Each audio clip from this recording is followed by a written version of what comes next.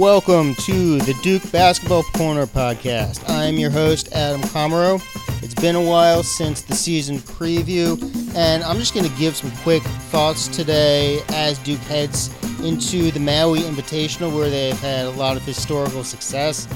I'm only going to make this about 20 minutes because, in my opinion, there still hasn't really been a big enough sample size and a legit sample size to make overall opinions. I know the narratives are being thrown around crazy, but I think to actually have legit analysis, we need a little more. So I haven't decided. I might give some thoughts after each Maui game. I might wait until after the 3 games have been played and give a little recap at the end of the week. I might just do an overall kind of look at the big picture thing after Duke plays Indiana. I think that's somewhere around the 29th, something like that. Because right now, Duke has played 3 games. The first game against Kentucky, I mean, the world might have stopped just in terms of the sports world for what the reactions seemed like. It was just, Duke is the greatest team. Duke would beat all the NBA teams, or Duke would beat like the Cleveland Cavaliers. And it was just wild. So that's why sometimes I get frustrated that, well, NBA, there's a lot of narrative-based reactions, but there's also really, really great analysis. Sometimes, or most of the time, I feel college basketball, it's completely narrative-based, and that's why I like to kind of rewatch the games, rewatch the plays, player analysis, just really look at how things are happening. And so it's not just Duke is winning because they're more talented, or Duke is winning because, they have a point guard, or stuff like that. So here's what I've seen from Duke and what I am hoping for as they head into the Maui Invitational, because Kentucky just had a really poor game plan, poor lineup choices, and they just looked taken aback by the whole situation. They look like they weren't ready for Duke, and I mean, coaches, they get worshipped in college. Cal really didn't seem like good preparation for them, at least in my opinion. Coming into that game, I will first admit that I was dead wrong. I thought Kentucky would win.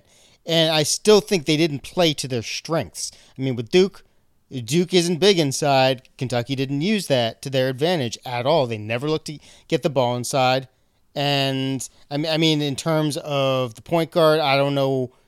I would take Higgins. I wouldn't have started him. I would have Quickly. That's the name I was looking for. I would put Quickly in instead. And it's just Kentucky let Duke dictate the pace, I think. And now that there's a scouting report, now that there's film on this Duke team, it's not just players in high school and you don't quite know how they're going to play together. I think that's when we'll see teams really be able to scout Duke more and game plan for him. And we saw that when Duke played Army, I think Army, they played a really smart game, but the key with Duke is with their defense. I mean, their season's going to be defined by their defense, because offense, I mean, you'd hate to think they just have to outscore every team. I've made a lot of comparisons to the 2016 Duke team, and I'm not sure I'm ready to back away from those comparisons right now, but here's the difference. This team can force more turnovers. The key is can. And they overplay a lot, they help a lot, which can leave them susceptible if they don't get the turnovers, because obviously there's going to be other players open for spot-ups, opportunities off the dribble or catch and shoot. All kinds of possibilities. So Duke has to get those turnovers. And there was a lot of overplaying versus Army, but they didn't get them. And the same thing happened versus Kentucky. It's just Duke scored so much that it didn't matter. But their defense versus Kentucky, in first half and second half, it wasn't just garbage time. It wasn't good. It just got overlooked because the offense was so unbelievable. So then when the thinking was, Duke's defense, they fell off versus Army, they really didn't fall off. It's just, it was the same thing.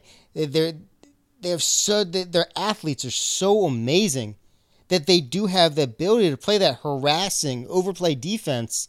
But again, it can leave them susceptible. So they got to get those turnovers. They got to have the live ball turnovers, especially. It can't just be turnovers. It has to be leading to success on the other end. I mean, this team's going to rely so much on energy. And what helps energy more than anything else is live ball turnovers, converting off of them. Army, they weren't able to do that, simply put. So Army has the shooters. They had experienced players.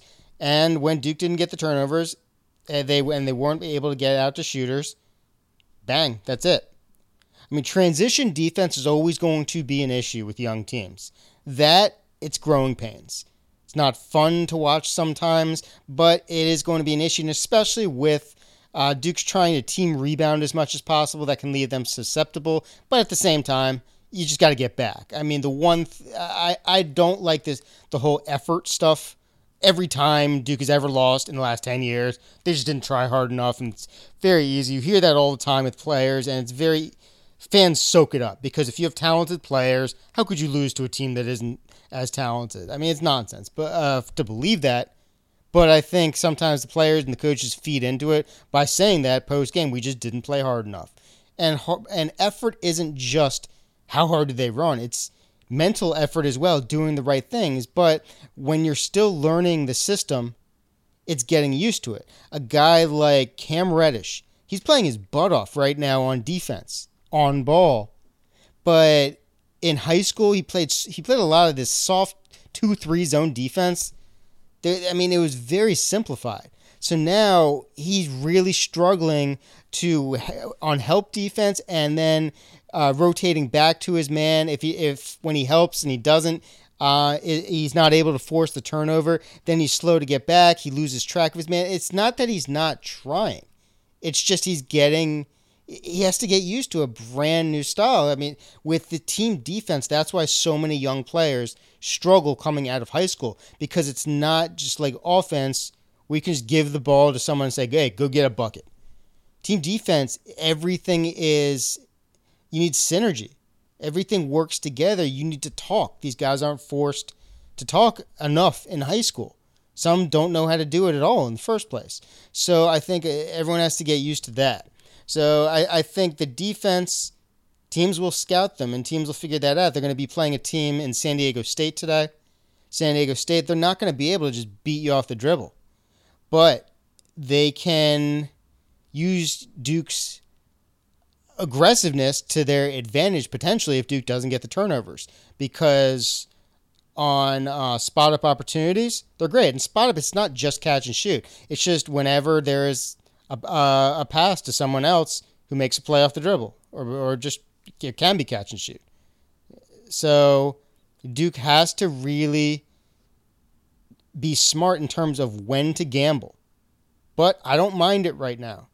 This isn't like past Duke teams where it was just they didn't have the ability to do it. This team does, and you can see it, and I want to see the aggressiveness, and they're going to get burned sometimes. It's just going to happen. But better to go through the growing pains now, because the last thing I want to see them do is just turn into a kind of a bend but don't break. You hear that a lot in football with the defense, but not aggressive. I want them to be aggressive. And again, they will get burned sometimes, but I think it's worth it in the long run. So I'd say defense, that is the biggest thing, along with Coach K. It was unfair, in my opinion, for him to these early season or preseason comparisons he made of Trey Jones to some of the all-time Duke defensive point guards like Wojo, like Amaker, I think Duhan, guys like that. I mean, that's crazy. I said let's take it down a notch. If he can be 75% as good as Derek Thornton on ball, that's a great thing. Right now, I would say I'm still hoping for that. I would like to see him pick the ball up earlier more, because especially on transition, if you let the guy with the ball come to you, if you're standing there, you're done. So if he's so good on ball, pick it up earlier. In half court, he is struggling to stay in front of his man. So again, that's what causes Duke wants to help when they have the advantage. They don't want to help just because their guy's getting beat. So he's not getting beat a ton, but he's getting beat enough to say he needs to improve. So I will say Trey, Cam Reddish, and Alex O'Connell's really struggled on ball and getting back in transition. So I would say he needs to improve. He's a guy who I thought could have a much bigger role this year, but he has to be more than just a spot-up outside shooter. He has to prove he can contribute positive ways to the rest of the game. There's 4 players who I thought have struggled at times on defense. The last is Javin DeLaurier. DeLaurier still, I don't know, he's still kind of, he tries to do too much, it seems, at times. And he's the one guy I would say there is a little bit of communication issues, it seems like, in terms of where he needs to be. Duke has actually played the pick and roll pretty well. There hasn't been many opportunities, but when there have been, they've played it really well, to be honest. The times they haven't are when Javin's in there. And it seems like he's all over the place. And it's kind of that overly twitchy sort of energy. And the foul rate, it's still off the charts. As soon as he gets in, it's immediate fouls. One guy I thought wouldn't play that much in terms of legit playing time this season would be Antonio Vrankovic, Duke's only senior. He's gotten more than I thought already. So we'll see if that continues. I think a lot of that has to do with foul trouble. So I would say that's the defense. I like what I've seen most of the time. I don't think there's effort issues. I think it's just a matter of knowing when to gamble and getting back in transition and just not falling asleep. But falling asleep, that's not a matter of blame. I think experience will help a lot. So on offense, again, I don't want this to go too long because I'm doing this on game day, and there will be very little time for anyone to listen. So offense, I think it's dangerously similar to 2016. I mean, I'll say that. I mean, this is the reason why I say I'm shocked sometimes that really, really talented point guards come to Duke is exactly what's happening to Trey. And it's such a small sample size. We'll see what happens. But he's not involved at all. Like the stuff about how Duke's doing better because their offense is so good because they have a point guard. He's not involved at all in half-court offense at all. So I'm not quite sure where that analysis is coming from unless it's just going to come no matter what happens in the games. Because Trey hit Duke's first shot of the season, spot up three-pointer. He hit 2 garbage time threes at the end of Army. And besides that, scoring nothing. And assists, they've pretty much all come in transition. Or actually, in the last 2 games, he's had 6 out-of-bounds assists. Straight from throwing the ball out of bounds. Like, that's kind of crazy. A little assist king, out-of-bounds assist king Trey Jones. But I mean, he's not running the offense. The guy who's running the offense is RJ Barrett, who's fantastic, but it would help Duke for Trey Jones to run the offense more. I mean, it's the same thing as 2016 where Derek Thornton, he was just basically, his job was to keep the ball moving and hoping he could hit catch and shoot opportunities, which wasn't his game. And that's it on offense. And then be very effective in transition. And I think that's the hope for a lot of these point guards these days. Unless you have a ton of experience and you have earned K's trust over the years, then this is how it is. Unless you're Kyrie Irving. So I can't think of any point guard besides that, or Jason Williams in the last 20 years, who's been allowed to come in and really run things immediately. So we'll see how it goes with Trey. I'm hoping he gets more of a role, but it's not him. He's not right now. He's not a great shooter. So he has to be allowed to play to his strengths, and right now he's not. And it's not just that; it's just he's not involved at all. So I would like to see. He is the biggest thing. Is I want him more involved in half-court offense. I mean, transition. He's unbelievable. He's absolutely unbelievable. I want him more involved in half-court. I think it'll help the team as a whole. Zion Williamson, this is the Zion extravaganza, the Zion circus this year. I'm a Duke fan. I'm already sick of the Zion narratives being forced down everyone's throat. But you know what? He's amazing. I mean, he really is. I mean, the stats, the eye test, the everything. And it's not just that. It's the fact that he's a basketball player, not a mixtape highlight. Zion's fantastic. I don't think he's ready to be the focal point of this Duke team. I think some will think, oh, why doesn't he always have the ball? Why does RJ Barrett seem to initiate the offense more? Zion picks and chooses his spots really well. He's smarter than some may give him credit for. I think right now his efficiency is the best thing, and the timing. He's got to watch out for those fouls, though. He gets in foul trouble a little too easily. But I love, defensively, I was really worried about him coming into the season, and he is fantastic so far, just in terms of roaming, his ability to roam. And I think one guy that I would say my biggest shock through 3 games is Jack White, because I was bigger on Jack White than most in terms of his role. I actually thought he would be huge for Duke this season, but I wasn't ready for it to be so immediate. I said, I'm not really worried about him in non-conference play because he's going to be huge once ACC season hits, and we didn't have to wait for that. It was immediate. So I would say Jack White, I mean, the stats are interesting in terms of how it's tracked because he's never listed as the center. Even when Bolden's out and Vrankovic is out,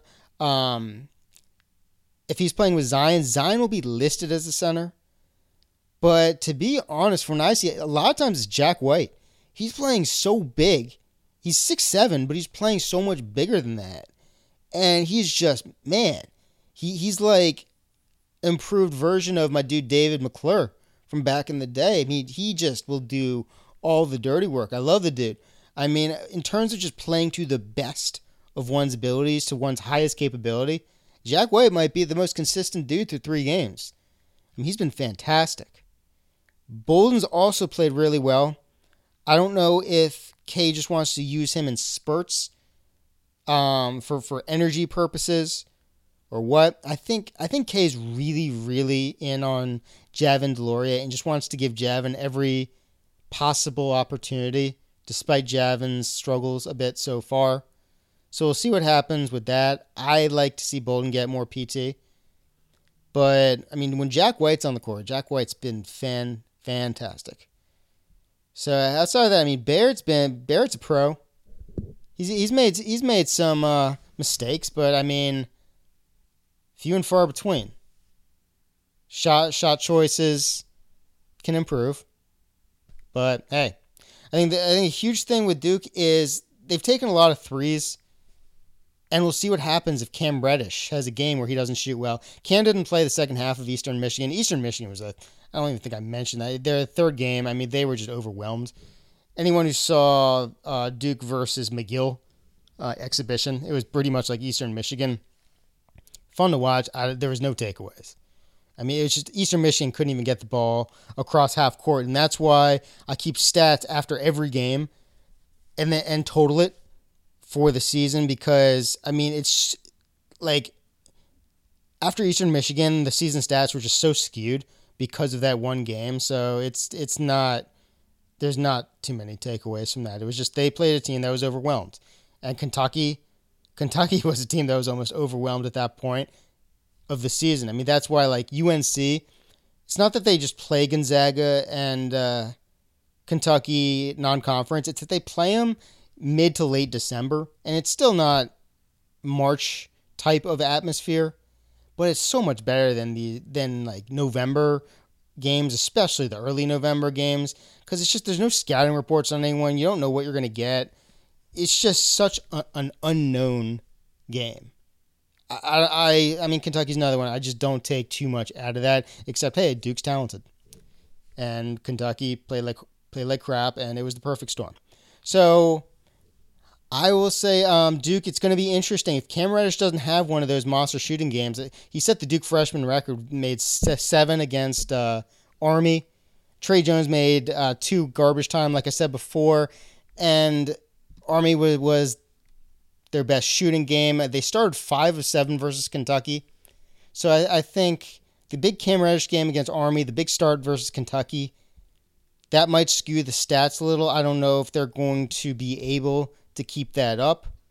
Yeah, well, we'll see, because teams are going to want Duke to beat them from outside. There's a lot of ISO going on.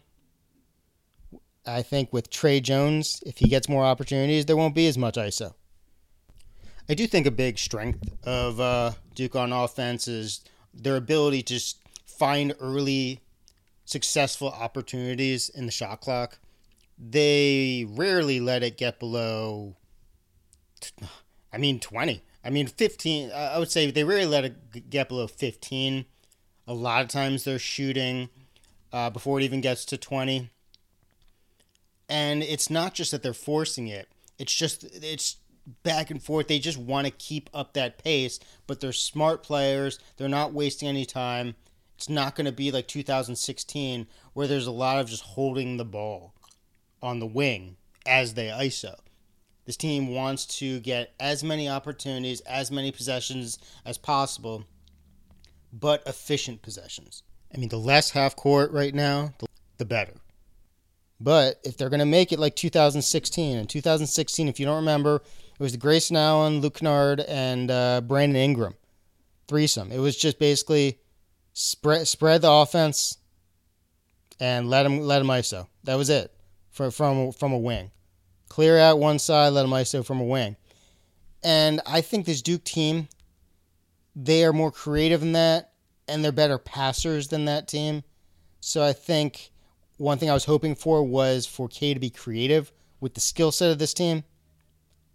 I haven't seen a lot of that. I'm hoping to see more. So this is all hope and what's happened. This isn't something where I'm going to be projecting. I'm going to do that after I get more games to watch, because it's not enough so far. Let me think if there's anything else, because if not, I'm just going to wrap this right up. And no promises for reaction after every game of the Maui Invitational, but I might. If not, definitely something post-game. You know what? No. I think that's pretty much it. The free throw shooting got to improve. I think I just want to see continuous energy from the team, but they know it. I wouldn't relate that necessarily only to effort. It's more than that. It's just consistency. Consistency game to game. Knowing what you have to do, being pros. A lot of these guys are going to be in the NBA next year. Might as well make it an NBA type of expectations for them in terms of consistency game to game. I hope if I get a chance to record after San Diego State, I'm going to be talking a lot about what I expect to be Auburn. That is, that if Duke beats San Diego State, I expect to be talking a lot about Auburn a lot. Auburn scares the hell out of me. But the same thing. Auburn played two teams that they beat down, and then they played Washington, who they played unbelievably against. Washington plays a zone defense, which, it's a Syracuse zone. It's very unlike most 2-3s, and Auburn just smashed it.